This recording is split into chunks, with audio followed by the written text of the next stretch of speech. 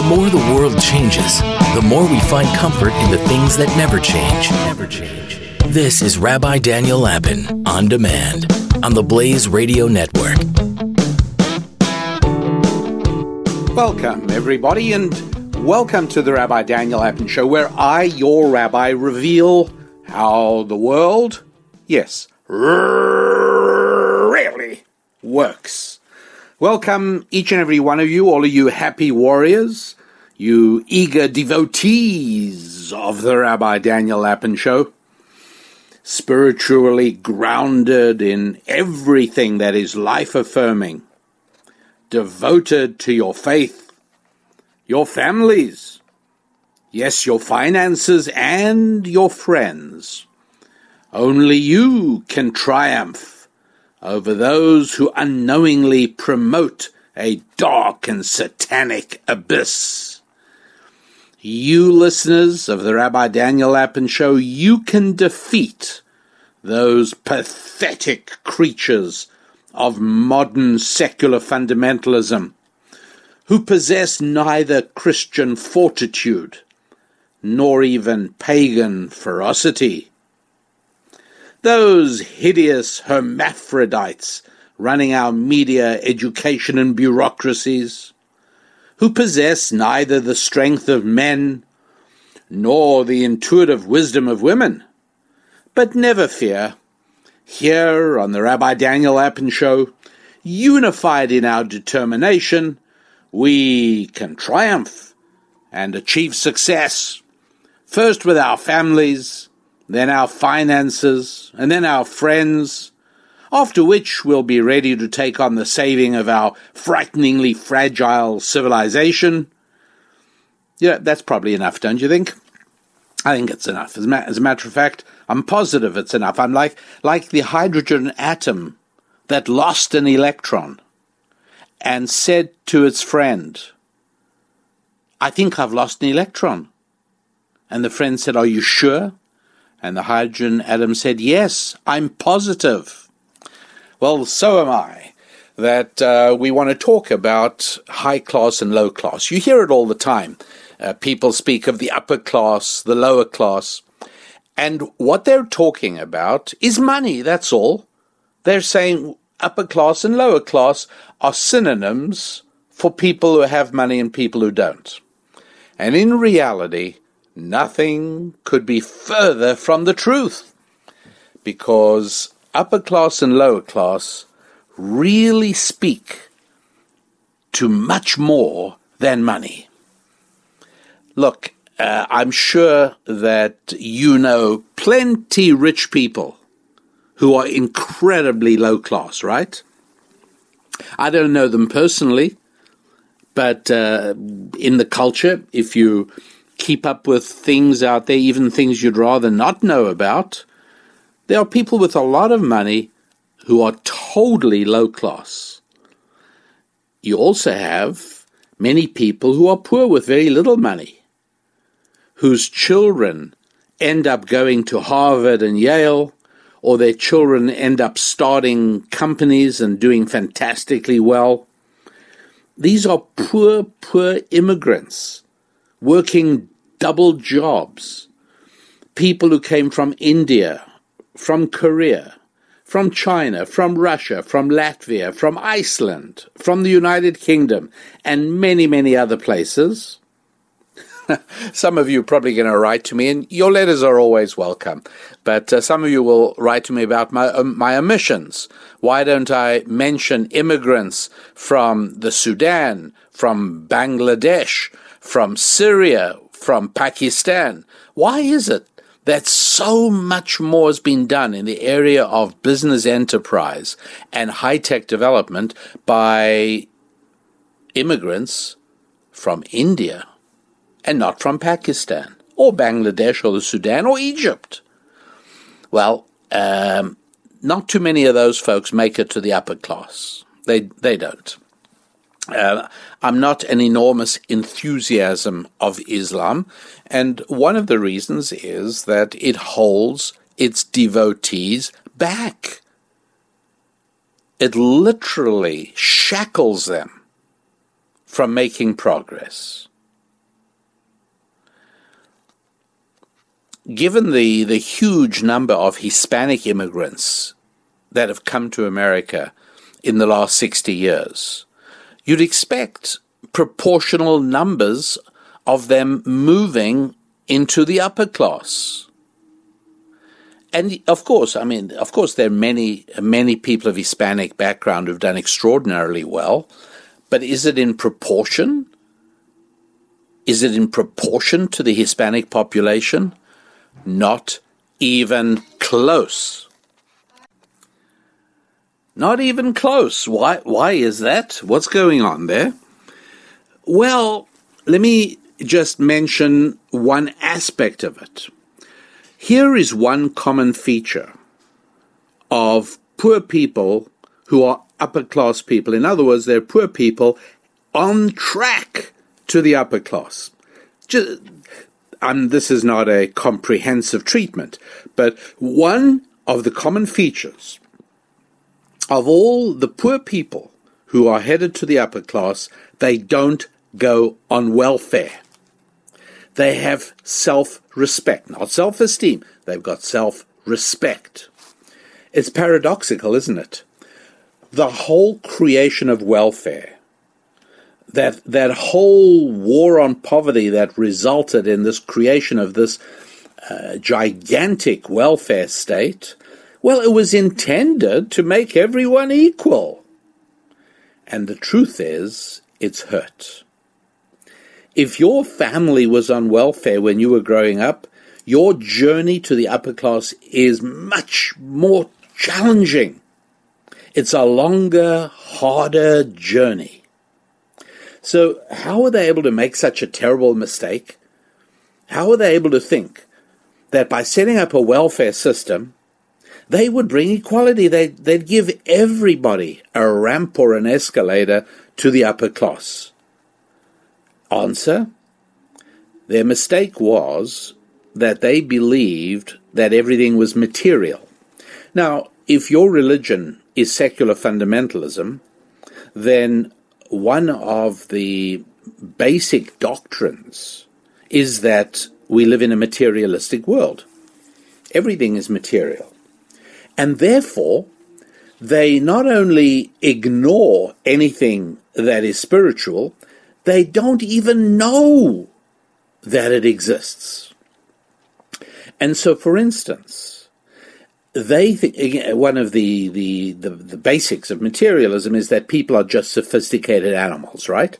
Whatever is true for baboons and chimpanzees is true for human beings. Well, it isn't, because whether our sensibilities are offended or not, the truth is you can put a chimpanzee in a cage in a zoo, and as long as it isn't cruelly constricted, and as long as there is some attempt to reproduce his habitat, and nowadays zoos all do that, and as long as he's fed regularly and has enough water to drink, that chimpanzee lives, and I'm not going to say happily because I'm not even sure the word happy has any application to animals. So I'm not going to say happily because that would require me to know what's in its very basic brain.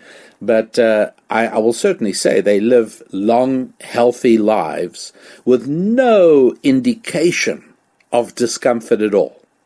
And so the secular fundamentalists in politics, in government, in bureaucracies, in the agencies, in the welfare system, they assume that if you can set up the Section 8 housing vouchers and food stamps, and you can, in other words, give people a place to live and give them food to eat, they're going to be just fine. They'll be able to thrive, just like the chimpanzee in the National Zoo in Washington thrives, by all accounts, seems to be doing just fine, as the pandas in several lovely zoos around the world, they do just fine. And the presumption is that if we can give people the food and the water and the medical care and and we'll take care of their kids for them. We'll take the children off their hands from 8 o'clock in the morning till 4 o'clock in the afternoon. As long as we do all of that for them, they'll be fine. And it's a terrible mistake. It's a fatal mistake. You see, if you put a person in a cage, a human being in a cage, that wouldn't work. No, forget a cage. How about if you told a person, you are now under city arrest? I'm not even going to be cruel and say house arrest. You are under city arrest.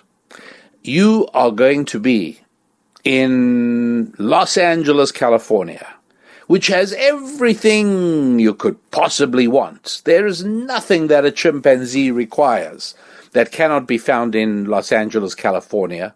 And as a smart chimpanzee, you are being confined to the city of Los Angeles for the next 20 years. If you go out of the city, you will be severely punished.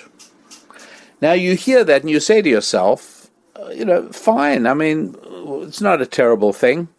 And yet we know from history, we know from literature, we know from the human experience that for the first 6 months, the person is as happy as could be. He's so pleased not to have been put in jail, but to have been put in Los Angeles, he's fine. And for the rest of that first year, it's pretty much okay. Comes the second year, and he starts thinking to himself, what would it be like? What's New York like at this time of the year? What's London like? I'd love to see San Diego. And then his sane voice surfaces and says, no, you can't do that. Right? You've got to sit out the rest of your sentence in Los Angeles. Otherwise, the consequences could be too terrible to contemplate. By year 3, he's going nuts.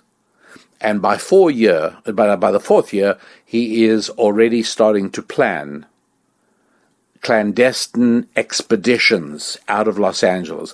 He cannot stand being confined, even to the 150 square miles of Los Angeles County. Can't stand it. And he has to tear himself away. Freedom for the human being is a spiritual yearning, not a physical one. The welfare system was contrived by secular fundamentalists who have absolutely no comprehension of the spiritual reality. And as a result of that, obviously, it doesn't work. Clearly. I'll explain more in just a moment. But first of all, here's our deal. I prepare the podcast show for you. You visit my website. You read all kinds of free material on the website. You take a look at some of the videos on the website. You listen to other audio on the website. And yes, you visit the store. And you look through the store, seeking something that can dramatically enhance your life, either in the area of faith or friendships or family or finance. And you not only acquire it, but you use it. Or maybe you share it with somebody else. You let them use it as well. Can I draw your attention to the fact that Passover is rapidly approaching? And what is more, the Passover Seder is not just another dinner party. The Passover Seder is actually an encounter session. It's like an annual inoculation. It's an opportunity to regain control over communication and over intellectual and mental freedom. And so this is something that everybody ought to do. And the big obstacle is, of course, how on earth do you conduct your own Passover Seder? And fortunately, in response to the many, many questions I got from all of you on how to do that, we prepared something called How to Lead Your Own Passover Seder. It's an audio program, so you can listen to it, make notes, add your own observations, and come up with your own set of notes that'll serve as a guide to your table as you decide to share the Passover experience. So kinds of questions that you might have thought about, or maybe you hadn't. For instance, when God introduces himself at the beginning of the Ten Commandments in chapter 20 of the book of Exodus, wouldn't you have thought that he'd sell himself on like the biggest thing he'd ever done? He should have said, I'm the Lord your God who created heaven and earth. Ooh. But instead, we read, I'm the Lord your God who took you out of the land of Egypt. And so in his mind, that then is a greater act. And sure enough, because creating a distinction between slavery and freedom, between oppression of every kind and liberty, that is a bigger thing. And so we have to understand that Egypt is not only the place where Israel was enslaved for hundreds of years, 3,000 years ago, but it's the place where we are enslaved to wrong thinking, mistaken ideas, and various obstructions on our path to our rightful destiny. And so the experience of going through the Passover Seder, and we include a 31-page Haggadah, which means the telling, it's actually the book that guides you through it, and it shows us that this is not only about commemorating Israel's escape from Egyptian slavery, but far more important, it's about us escaping Egypt.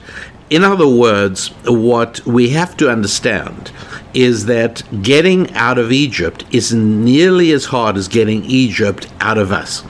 Egypt is a word in Hebrew that means constraint, it means confined, it means narrowness. The various forms of thinking that inflict penalties upon us on an ongoing basis. And we have to learn, for instance, that excessive taxation, confiscatory rates of taxation, lead to slavery, not just in what happened to the Israelites in Egypt, but in Western countries, in fact, in many countries to this very day, where the strategy of laying ever heavier taxes and regulatory burdens upon the population leads in the ultimate direction of ultimately producing slaves to the state. And Passover is a wonderful opportunity to actually spend a few hours on the night of the Seder, reflecting, strategizing, learning, and above all, acquiring the tools of mental freedom that allow us to see what is going on even before it actually hits. And so if you would like to look into this, head over to the website, head over to the store. You're looking for a wonderful resource called How to Lead Your Own Passover Seder. It's in 3 volumes, and all of them are packaged together, and you get the whole bunch for you to have a very exciting experience this year, and that is to actually lead your own Seder. And so on this occasion, on this show, I'm going to ask you to go to RabbiDanielLapin.com, and there I would like you to take a look at a children's alphabet book.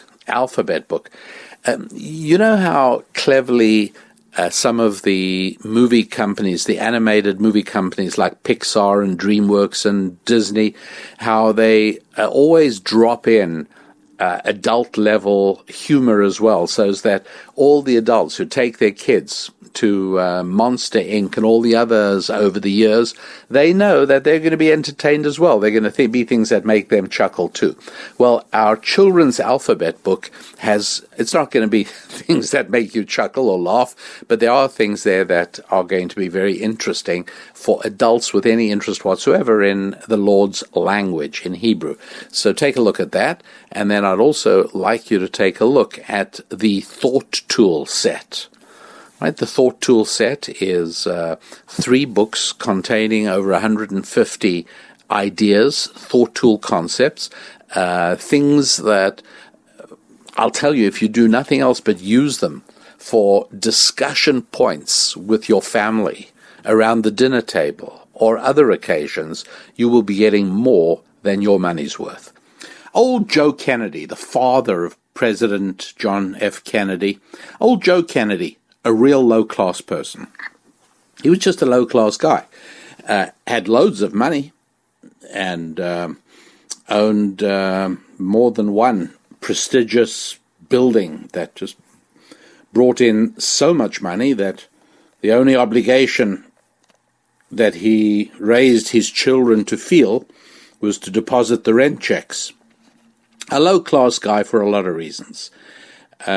Not surprisingly, the family started sliding downhill. And today, there's really not a whole lot left to talk about when it comes to the Kennedys, is there? Right? It's pretty much over. It's gone. Low-class people do not maintain ongoing vitality. On the other hand, upper-class people, without a lot of money, you know that you could do well to invest in them because they're going to work hard, their values are good, and their children are going to become educated, and they're going to become high earners, and pretty soon they're going to look upper class in every way. But the truth is that it's worthwhile learning to recognize people who are upper class or lower class early. And more importantly, it's important for us to realize that the way to upper class finances is to acquire upper class values. And the way to lose your assets, if not you, then your children, is to adopt low class values. And that really is something I think that provides a lens of clarity into the social science of the United States of America at the present time. It's just not hard to see. Low-class values, they're not a function of color. It's not a function of race. Many black people, they do have low-class values, unfortunately. But then many white people, particularly in Appalachia, and if you go outside of the United States of America, very much in the United Kingdom, a lot of white people with very low-class values. And one of the things that low-class values do is they perpetuate a lasting underclass within a society, because lower class values means that education is not important. It means self-restraint is not important. It means that sexuality and early sexualizing and sexual acting out is absolutely fundamental to life.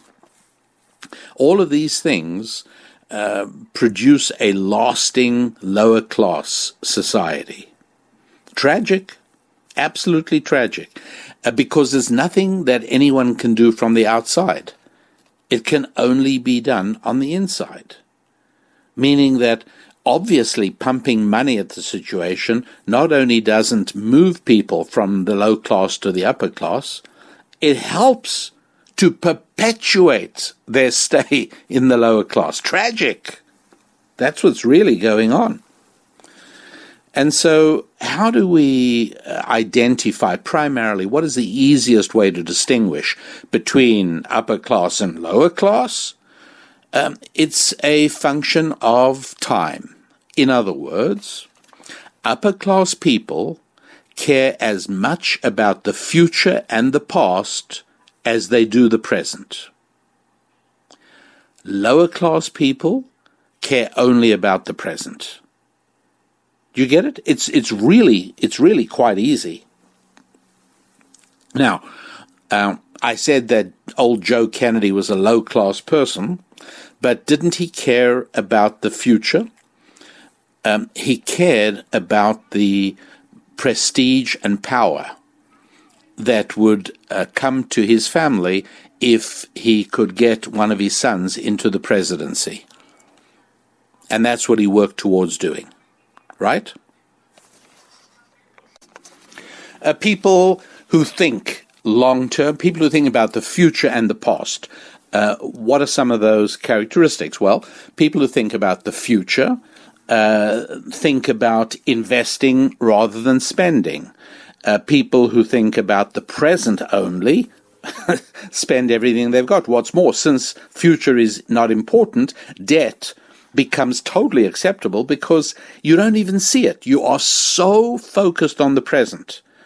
And I'm sure that for you listening right now, it is probably even difficult for you to relate to the idea of somebody who thinks nothing of assuming debt because he doesn't see the future. Whereas upper class people, the future is so alive and so real that they are capable of doing the opposite. They are the ones who can indebt the present, if you like. In other words, they work hard in the present because the future, when they will be able to enjoy the fruits of all that effort, is so visible and so clear. Do you see what I'm saying? It's the exact inverse of the low-class person. The low-class person doesn't see the future and only therefore lives in the present. The upper-class person sees the future so clearly that it allows him to do things, to self-discipline. It allows him to restraint. It allows him to work hard. All of the things that involve deferment of gratification are possible because he sees the future as clearly as he does. The past, that's also part of being upper class. I see the past. What is the past? Well, the past is the expectation of my parents. The past are the values that have been a part of our family. The past is not bringing any discredit upon the family reputation. All of these things have to do with the past. A sensitivity to the teachings and the traditions of the past. Yeah, right. Obviously that makes a difference to what I'm doing today. The way I live in the present is enormously impacted by how clearly I see the future and how clearly I see the past. And so it's perfectly obvious now that for a low-class person, abortion is just a perfectly natural and normal thing. It's wiping out the future for the pleasures and values of the present. It's obvious. For an upper-class person, abortion is so hideously unthinkable because it's tampering with a future you have no right to tamper with. So, upper class and lower class, really easy to identify in terms of whether they are living in the present with complete disregard for the past and for utter indifference to the future. Upper class, in a sense, the present is the least important The past is terribly important. The future is crucially important. People who are upper class and therefore relate easily and comfortably to the future, well, those are people who can give very easily, because giving is a form of investing. Right? Low-class people live in the present. You spend everything. It's like there is no tomorrow. But upper-class people see the future as clearly as if it was right here already. And so investing is easy. So is giving, because giving is a form of investing. When you give, you are investing in the future, whether it is in the relationship that is being helped by the giving, whether it is in an improvement in overall social conditions, but whatever it is, giving is something that upper-class people can do far more easily than low-class people. Right, I remember noticing the charitable donations that were published by a guy called Al Gore, who once ran for president. Honestly, think back to Al Gore, and well, all right, fine. I will leave the thought unsaid, and my high regard for your alertness and insight assures me that you know exactly what I was going to say. But Al Gore's charitable donations one year was a receipt from Goodwill for $60 worth of old clothing. That was the extent of his giving. And I noted at the time, low-class guy, absolutely low-class guy. Low-class people are getters, not givers. They just want to get stuff. Low-class people, getters. Upper-class people, givers. Low-class people, spenders and consumers. Upper-class people, savers and investors. It's very, very simple. It really is. And so it's not hard to go from there to understand that if there is one thing, if there is one value system that stimulates upper-class living, if there's one value system that tends to help people gain the attributes of the upper class, that would be the Judeo-Christian biblical belief system. That's what it is. That's what it is, because it stimulates an ability to understand the past, see our connection to the past, and cherish that connection, and it helps build a connection to the future. It makes us recognize that the future is real. The details of an ultimate messianic redemption in which God makes everything good in the world, the details are challenging to incomprehensible, but it doesn't matter. There is a time spectrum, and the Bible helps me get used to the idea, even as a child, even as a young person, you get used to the idea that, you know, here you are in the midpoint on the spectrum, and behind you stretches important events over the course of history behind us, and forwards a positive awareness that the future is real. It will arrive, and we need to be prepared for it. Right? You are going to get old one day. You're not going to be able to work as aggressively as you did in the past. You need to prepare for that. The answer of the low-class person is the government's responsibility. Government will take care of me. And that's exactly what they believe. All right, so you get the idea. And what we'll take a look at just a little bit more of just how it is that biblical outlook helps guide us to a healthy relationship with time. Can I draw your attention to the fact that Passover is rapidly approaching. And what is more, the Passover Seder is not just another dinner party. The Passover Seder is actually an encounter session. It's like an annual inoculation. It's an opportunity to regain control over communication and over intellectual and mental freedom. And so this is something that everybody ought to do. And the big obstacle is, of course, how on earth do you conduct your own Passover Seder? And fortunately, in response to the many, many questions I got from all of you on how to do that, we prepared something called How to Lead Your Own Passover Seder. It's an audio program, so you can listen to it, make notes, add your own observations, and come up with your own set of notes that'll serve as a guide to your table as you decide to share the Passover experience. So kinds of questions that you might have thought about, or maybe you hadn't. For instance, when God introduces himself at the beginning of the Ten Commandments in chapter 20 of the book of Exodus, wouldn't you have thought that he'd sell himself on like the biggest thing he'd ever done? He should have said, I'm the Lord your God who created heaven and earth. Ooh. But instead, we read, I'm the Lord your God who took you out of the land of Egypt.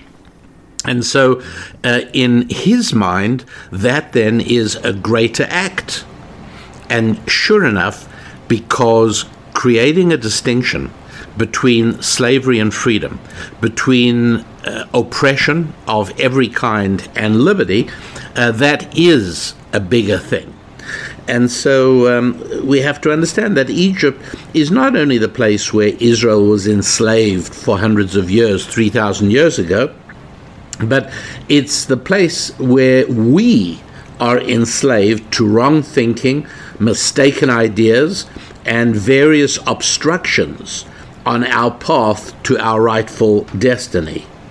And so the experience of going through the Passover Seder, and we include a 31-page Haggadah, which means the telling, it's actually the book that guides you through it, and it shows us that this is not only about commemorating Israel's escape from Egyptian slavery, but far more important, it's about us escaping Egypt.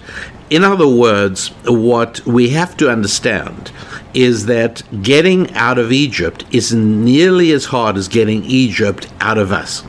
Egypt is a word in Hebrew that means constraint, it means confined, it means narrowness. The various forms of thinking that inflict penalties upon us on an ongoing basis. And we have to learn, for instance, that excessive taxation, confiscatory rates of taxation, lead to slavery, not just in what happened to the Israelites in Egypt, but in Western countries, in fact, in many countries to this very day, where the strategy of laying ever heavier taxes and regulatory burdens upon the population leads in the ultimate direction of ultimately producing slaves to the state. And Passover is a wonderful opportunity to actually spend a few hours on the night of the Seder, reflecting, strategizing, learning, and above all, acquiring the tools of mental freedom that allow us to see what is going on even before it actually hits. And so if you would like to look into this, head over to the website, head over to the store. You're looking for a wonderful resource called How to Lead Your Own Passover Seder. It's in 3 volumes, and all of them are packaged together, and you get the whole bunch for you to have a very exciting experience this year, and that is to actually lead your own Seder. You are already accustomed to me reminding you that the website is rabbidaniellapin.com, and love for you to go over there. Take a look at the Thought Tool set. You can read about it.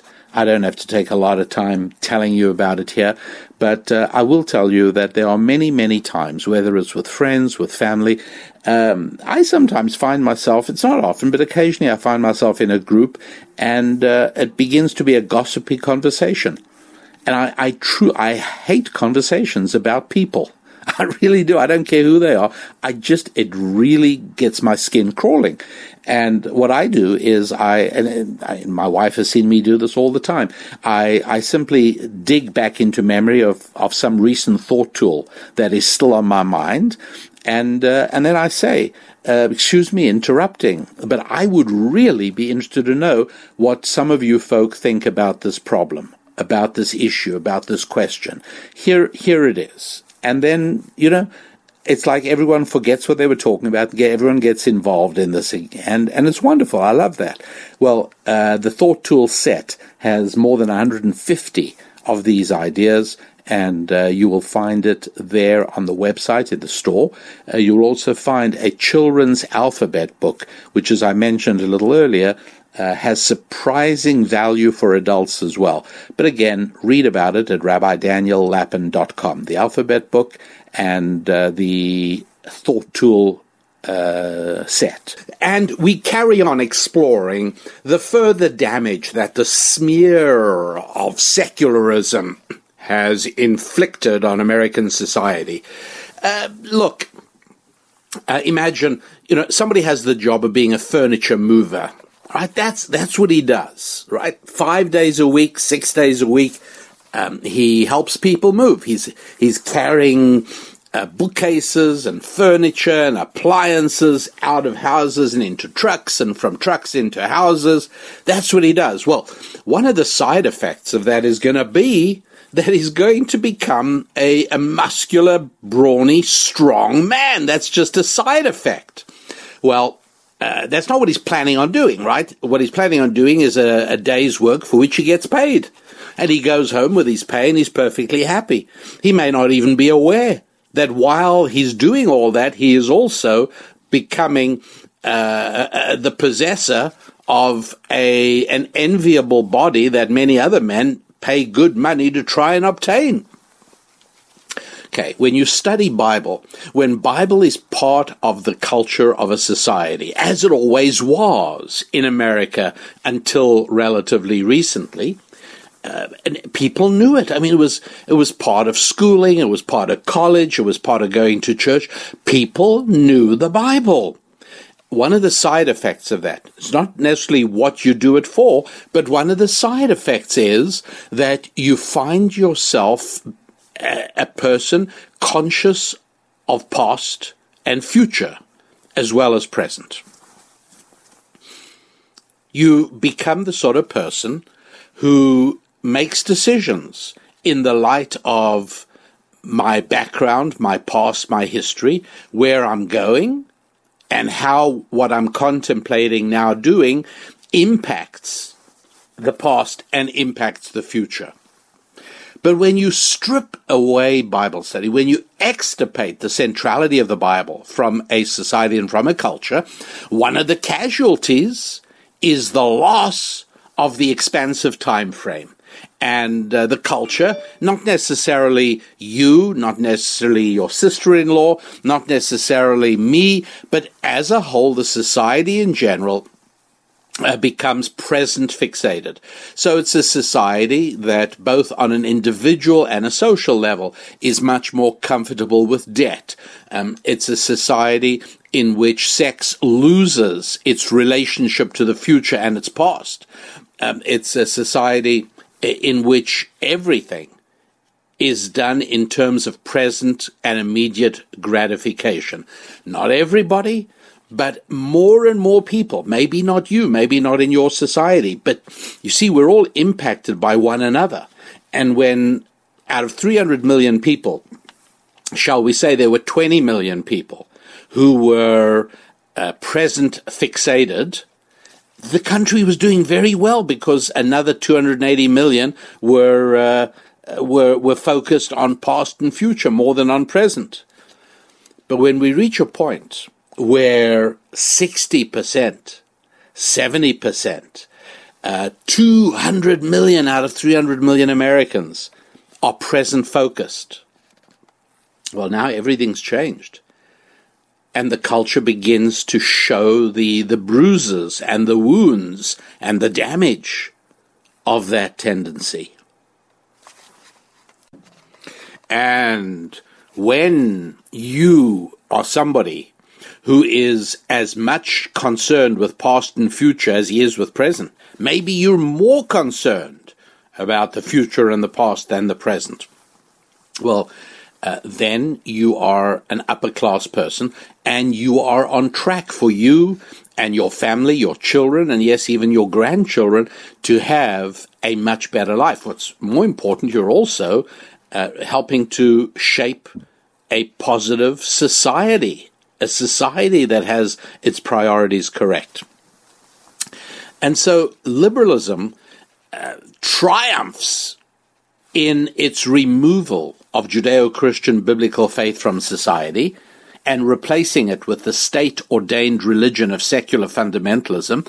And liberalism is thrilled with us, absolutely thrilled. And we say to them, but don't you understand?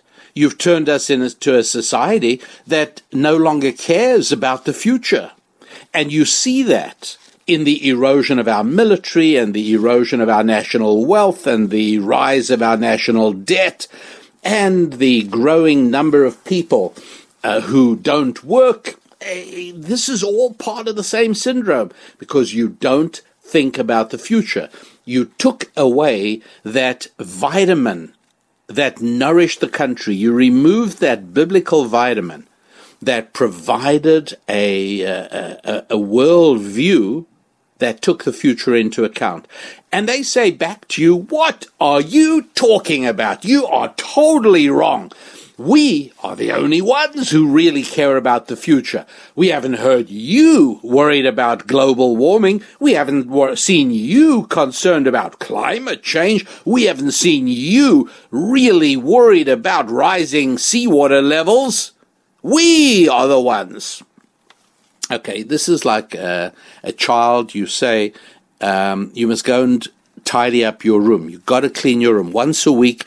By the time, before you go to bed Sunday night, your room has to be tidy, so you start off with a tidy room every week. And the child says, look, I would, but I'm actually focused on something much more important. I'm preparing in my mind how I'm going to welcome the president when he arrives to visit us. And you say, what are you talking about? You say, well, do you know the president isn't going to visit us? No, I don't know that he's not going to visit us. I don't know that he is going to visit us. Well, isn't that more important than cleaning my room? Surely, right? And you say no, because part of being in touch with reality, part of knowing how the world really works, is knowing the difference between perhaps and maybe. Knowing the difference between perhaps and maybe and certainty. Knowing the difference between something that may or may not happen and something that will happen. And that is where the left loses it. Because it is so much more comfortable for your child to say, I've got to prepare my speech for when the president arrives. And you have absolutely no way of monitoring what of any value, if anything, he's doing. Because you might say to him, well, we don't know the president's coming. I mean, how long are you? Well, as long as it takes, we don't know. I'm not sure when he'll come. I've got to be ready. Fine. What is your speech about? Well, if you'd leave me alone, I'd work on it. Or that great Californian farmer philosopher, Victor Davis Hanson, he puts it so well, He pointed out how New York City Mayor Michael Bloomberg, listen, is there not enough wrong with New York? Everything from a city that was not capable of dealing with a snow blizzard while I'm not talking about the current mayor of New York, but while Bloomberg was the mayor, that was a point that that Hansen made, that a massive blizzard, people couldn't get out of their house for days because the mayor messed up and couldn't get the city plowed. And what was he busy with? He was busy with the evils of smoking and getting restaurants to put on their menus how much fatty foods there are, and banning soft drinks that have sugar in them. All of those things. Oh, he was so busy taking care of all those things.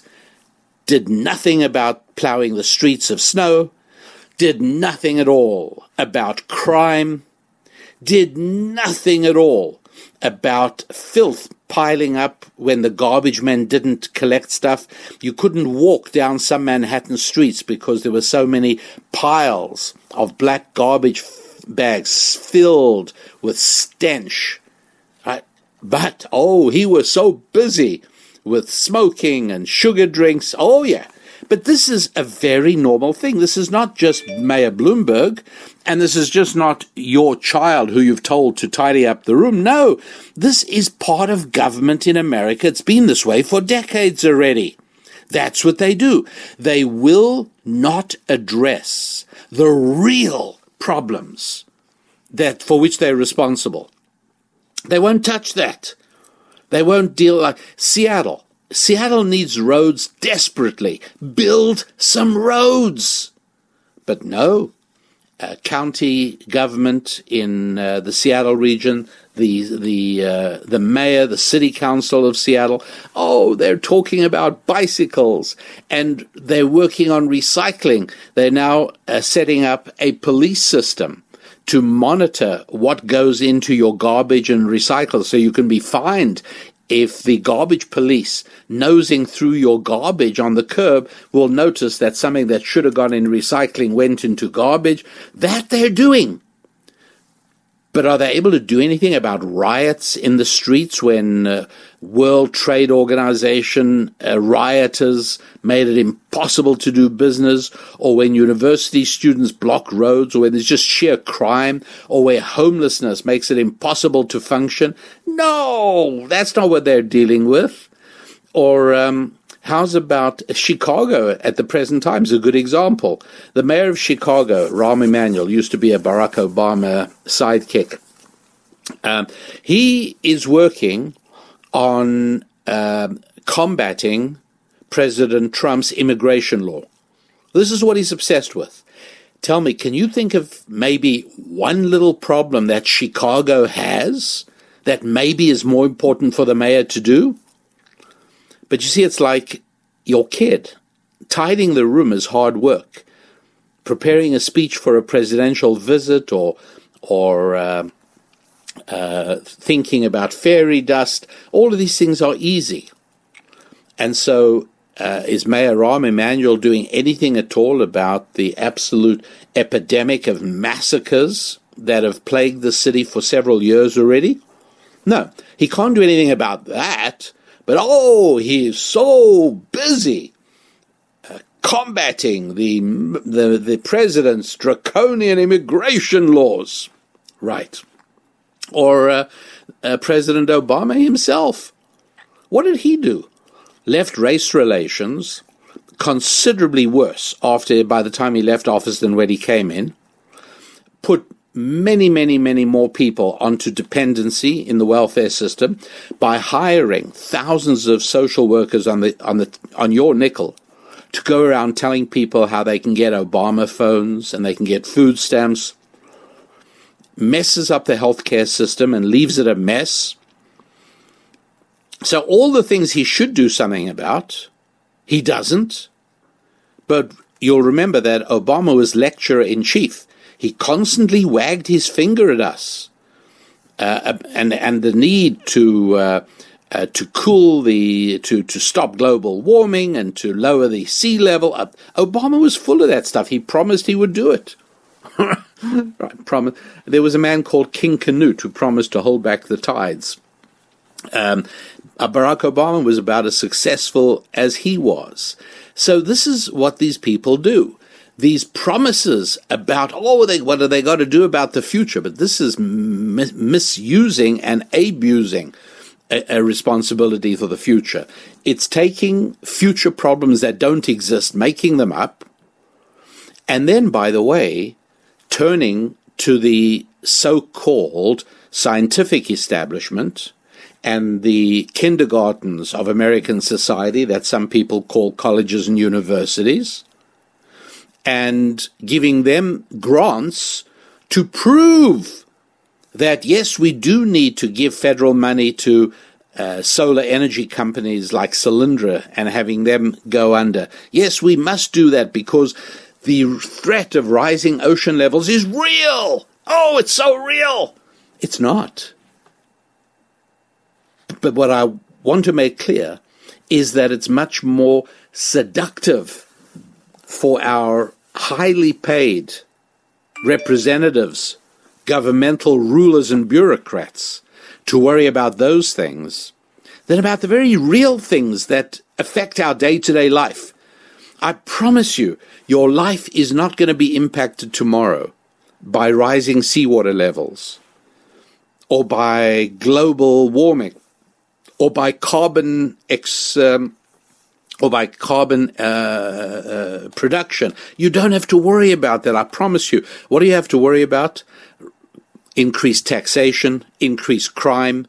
Those are the things you have to worry about. And by the way, if you haven't already heard the show of a few weeks back, please go and listen to it, because one of the things people will tell you, oh, crime's under control, murders are down. No, they're really not. All that's happened is that superior medical technology has managed to save the lives of many, many more people who were shot than used to be. But if you don't measure murders, but you measure shootings that could have been fatal, you will see just how much higher. And is Chicago government and Mayor Rahm Emanuel doing anything about those things? No, of course not, because he shows that he is worried about the future, right? He's worried about what's going to happen to immigration, right? Is your life going to be hurt if immigration is cut off tomorrow? Let's imagine there was a total moratorium on immigration, and I can haul out, and you could haul out 100 tragic cases of separated families, and we could bring out every kind of possible sad story. But still, seriously, between you and me, your life and my life badly impacted by change of immigration? No. It'd be just fine if they stopped immigration tomorrow. Be fine. Right? Some people will be hurting, but the overwhelming majority of Americans are fine with that. But no, Mayor Rahm Emanuel has to fight the attempts of the administration to curb immigration, but he does nothing about hundreds and hundreds of people being killed in Chicago. By the way, the place where guns are banned, I might mention. Do you remember when Arnold Schwarzenegger was governor of California?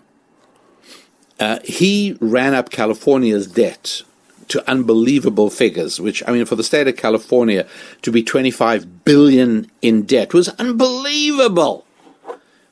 And what did Schwarzenegger get obsessed about? What were the things he really were worried about?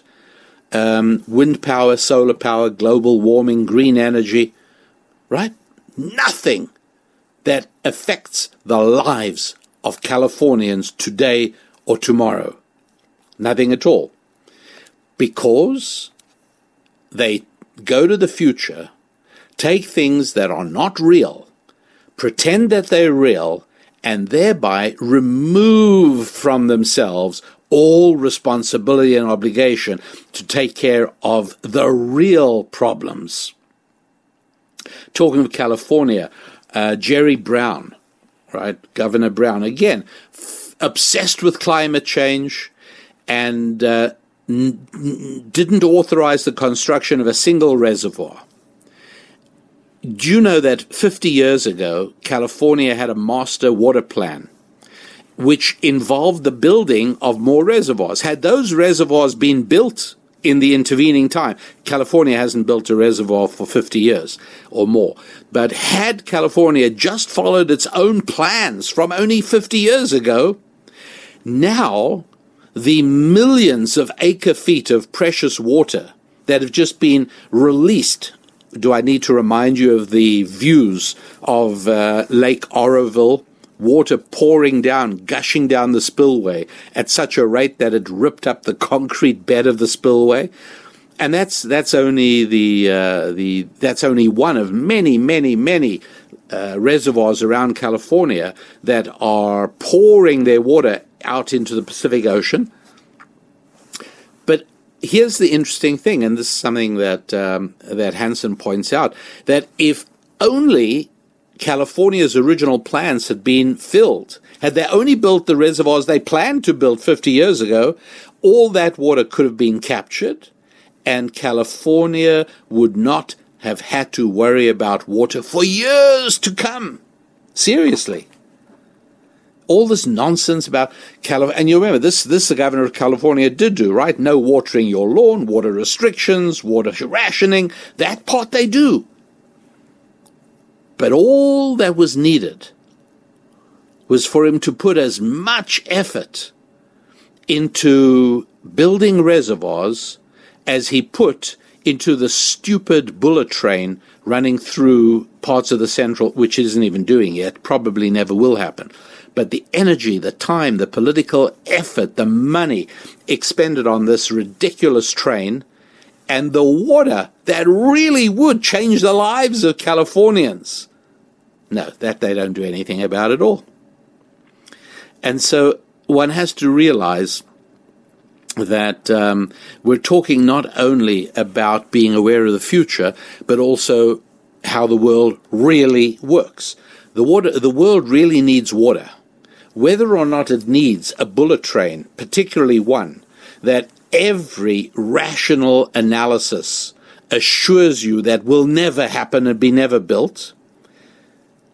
And again, I don't want to go into now, I don't want to take the time on why that is, but it is so overwhelmingly obvious that something that is having so much trouble to reach fruition through farmland, how on earth does anybody believe it's going to work in the urban areas of San Francisco, Sacramento, Los Angeles, San Diego? Not going to happen. That train isn't going to happen. And it doesn't change the lives of people in California, because right now, people who need to go from one place to another fly or get in their cars. That's what they do.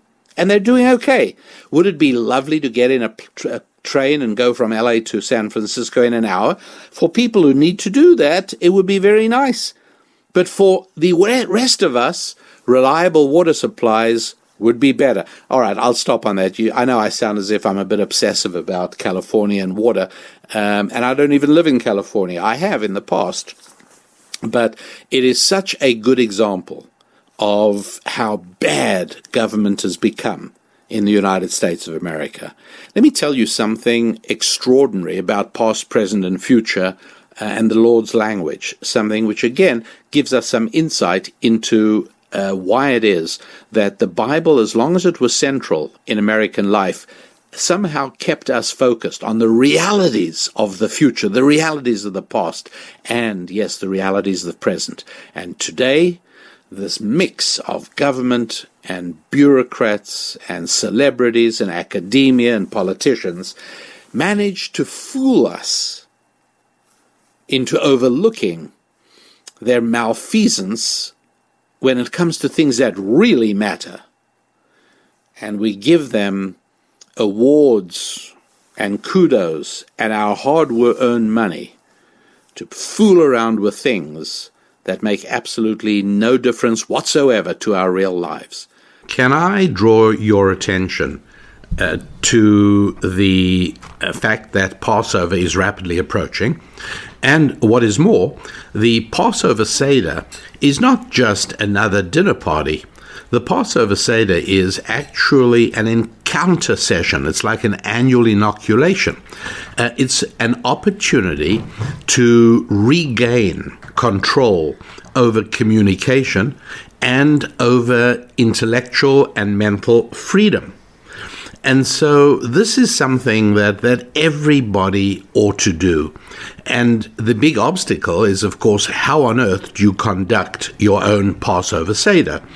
And fortunately, in response to the many, many questions I got from all of you on how to do that, we prepared something called How to Lead Your Own Passover Seder. It's an audio program, so you can listen to it, make notes, add your own observations, and come up with your own set of notes that'll serve as a guide to your table as you decide to share the Passover experience. So kinds of questions that you might have thought about, or maybe you hadn't.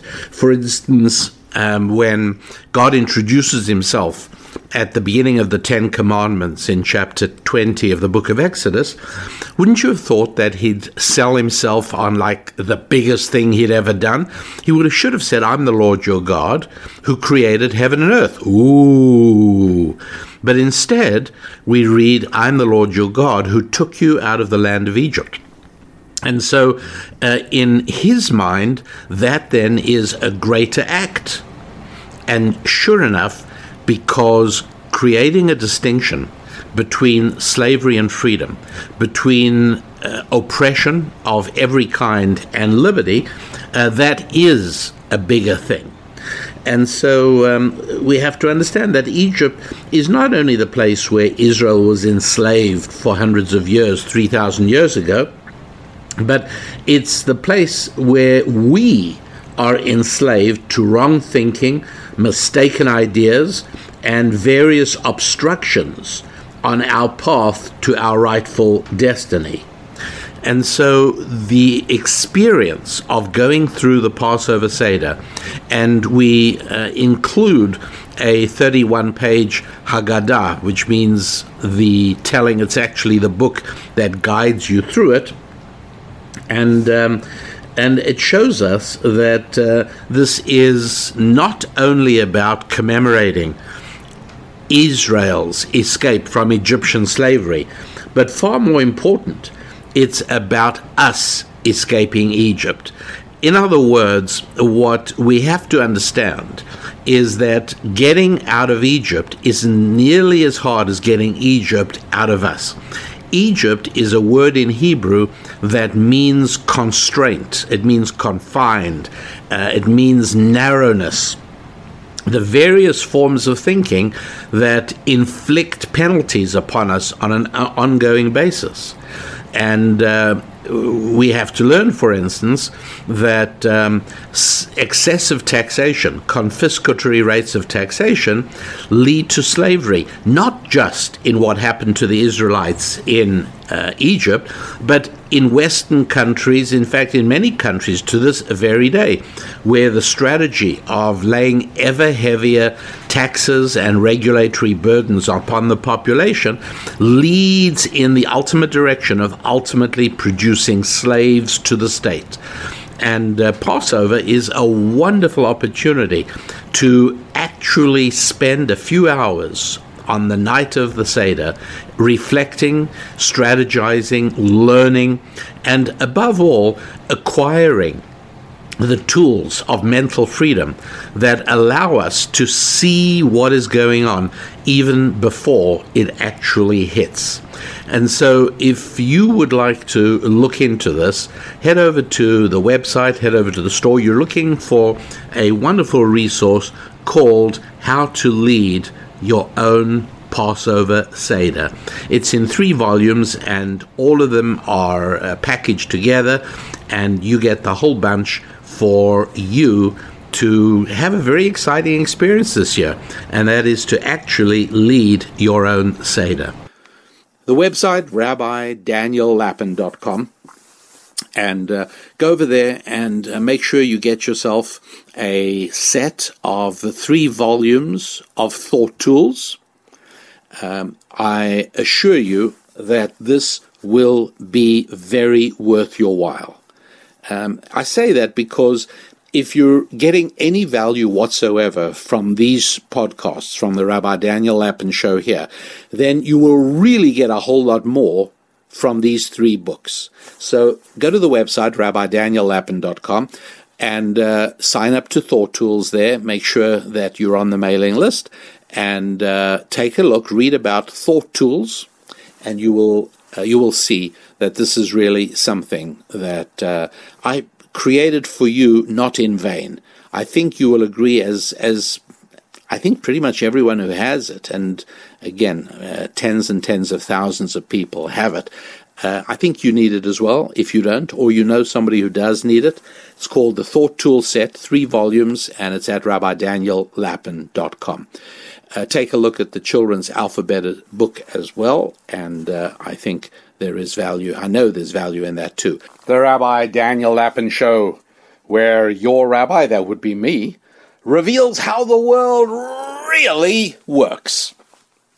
And one of the consequences of a world in which a realistic understanding of the future and the past is just as important as a realistic understanding of the present is that when you take that away, you have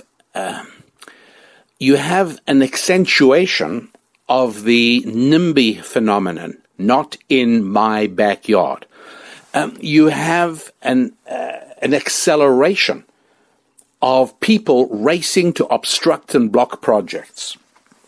Because when you're focused on the present, right, all you see is the disruption that the project causes in the present.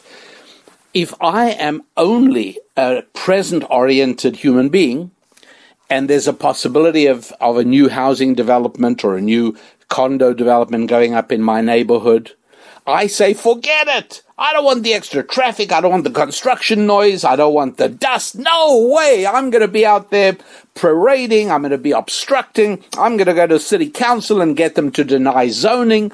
Sure. Why not? Because in the present, it's just nothing but a headache. But if, on the other hand, I'm able to develop the ability to see the future as clearly as I see the present, then I see a future where my neighborhood is more interesting. It's filled with more people. That means there are more facilities. That means there will be better restaurants. And that means that instead of me having to drive 1.5 miles to the nearest dry cleaner, a dry cleaner will open up right near in the neighborhood. This is good. This is good, not bad. But the good comes tomorrow, and the bad is in the present, so people don't go for it. When people have been conditioned to be present fixated, then all of these things that cost now but would be good in the future get blocked. And conversely, all those things that feel good now but would be terrible in the future, those get pushed very strongly. I'll give you an example. Changing the laws of marriage to accept homosexual marriage. Since this is not specifically the topic I'm discussing in this show, I'm not going to take the time right now. And again, in earlier shows, I have covered this, so you can go back. But I'm not going to take the time now to explain. If you're somebody who is not sure why making homosexual marriage the law of the land today is going to have dreadful repercussions down the road in the future, then you need to bone up on that. You do need to find out more about it. But for those of you who at least have a glimpse of insight into why that would be, then you see that, again, when we produce a certain proportion of our population to be present-fixated people, well, then obviously homosexual marriage is what people want, right? Why would we deprive people of the opportunity to formalize their love? And we get that. Price to pay down the road, this is just like assuming debt. That's all, same thing. You're making things feel good now, ignoring the fact that the bill arrives at the end of the month. And so as a result of that, what happens is that projects, major projects, can no longer be built. That means the companies that grew during the 19th and 20th centuries on building projects they go out of business. Talk about unemployment, but because there's nothing for them to do, right? A company that built the Panama Canal cannot readjust itself now to building two-bedroom condominiums. That's not their specialty, right? It's a different business altogether. And so if you go back to World War II, just to the middle of the 20th century, the 10 biggest construction companies in the world were American. That's right. The 10 biggest construction companies in the world were American. American companies did construction Panama Canal. They did construction in the United Kingdom. They did construction in Europe, in Switzerland. They did construction in Asia and Australia. There were lots of these companies used to build bridges and highways and tunnels all around the world. The 10 biggest construction companies in the world were all American. How about the 10 biggest construction companies in the world now? Well, I'll tell you what they are. The biggest is ACS, if you're interested. It's a Spanish company. The second biggest is Hochtief, German company. The next one is Chinacom, which is the Chinese government construction company. That's the next biggest. The next one is Vinci, which is French. After that comes the only American company on the top 10 list, which is Bechtel, San Francisco-based Bechtel. Last one standing. All the others are gone. I'm going through the list. This is literally the only American company on the list. The next one is a Brazilian company. Brazil has an international construction company, better than we have. The next one down is French, Technip. Austria has one, another French one, and then Sweden. Skanska of Sweden is the next biggest. On that whole list, there's now only one American company. And we are the country, we started off at the beginning of the 19th century with the Erie Canal. Do you know how big a project the Erie Canal was in the days? No Caterpillar tractors. Just think what it meant to dig 350 miles from the Hudson River to the Great Lakes. And it paid for itself thousands of times because it just made business and commerce thrive. So today the Erie Canal would be probably a $3 billion project. Tell me, do you think the Transcontinental Railroad could be built today? Right, that was built like 2,000 miles of track laid across the country, and this whole thing was done in 5 years, maybe 6 years. It took no time at all. Right today, in comparatively speaking, it's a $120 billion company. A $20 billion project is what it would be today. Could it be built? Could you imagine every single community along the way, every Indian tribe? Everybody would come in and stop the progress. Right? Look how successfully they managed to stop the pipeline project, obviously with the collusion of the president. Panama Canal, 51 miles across the isthmus separating North America from South America. Unbelievable project, $500 million project, right? Done in 10 years, right? In the opening years of the 20th century. And again, right? No Caterpillar tractors. Unbelievable. It was done. The Hoover Dam was done before World War II. Grand Coulee Dam. These are massive projects, right? Big projects, $100 billion projects. Could they be done today? No. Today you can't build a dam anymore. How about the interstate highway system under President Eisenhower? 50,000 miles of multi-lane throughway paved across the country. That's right, 50,000 miles. Unbelievable.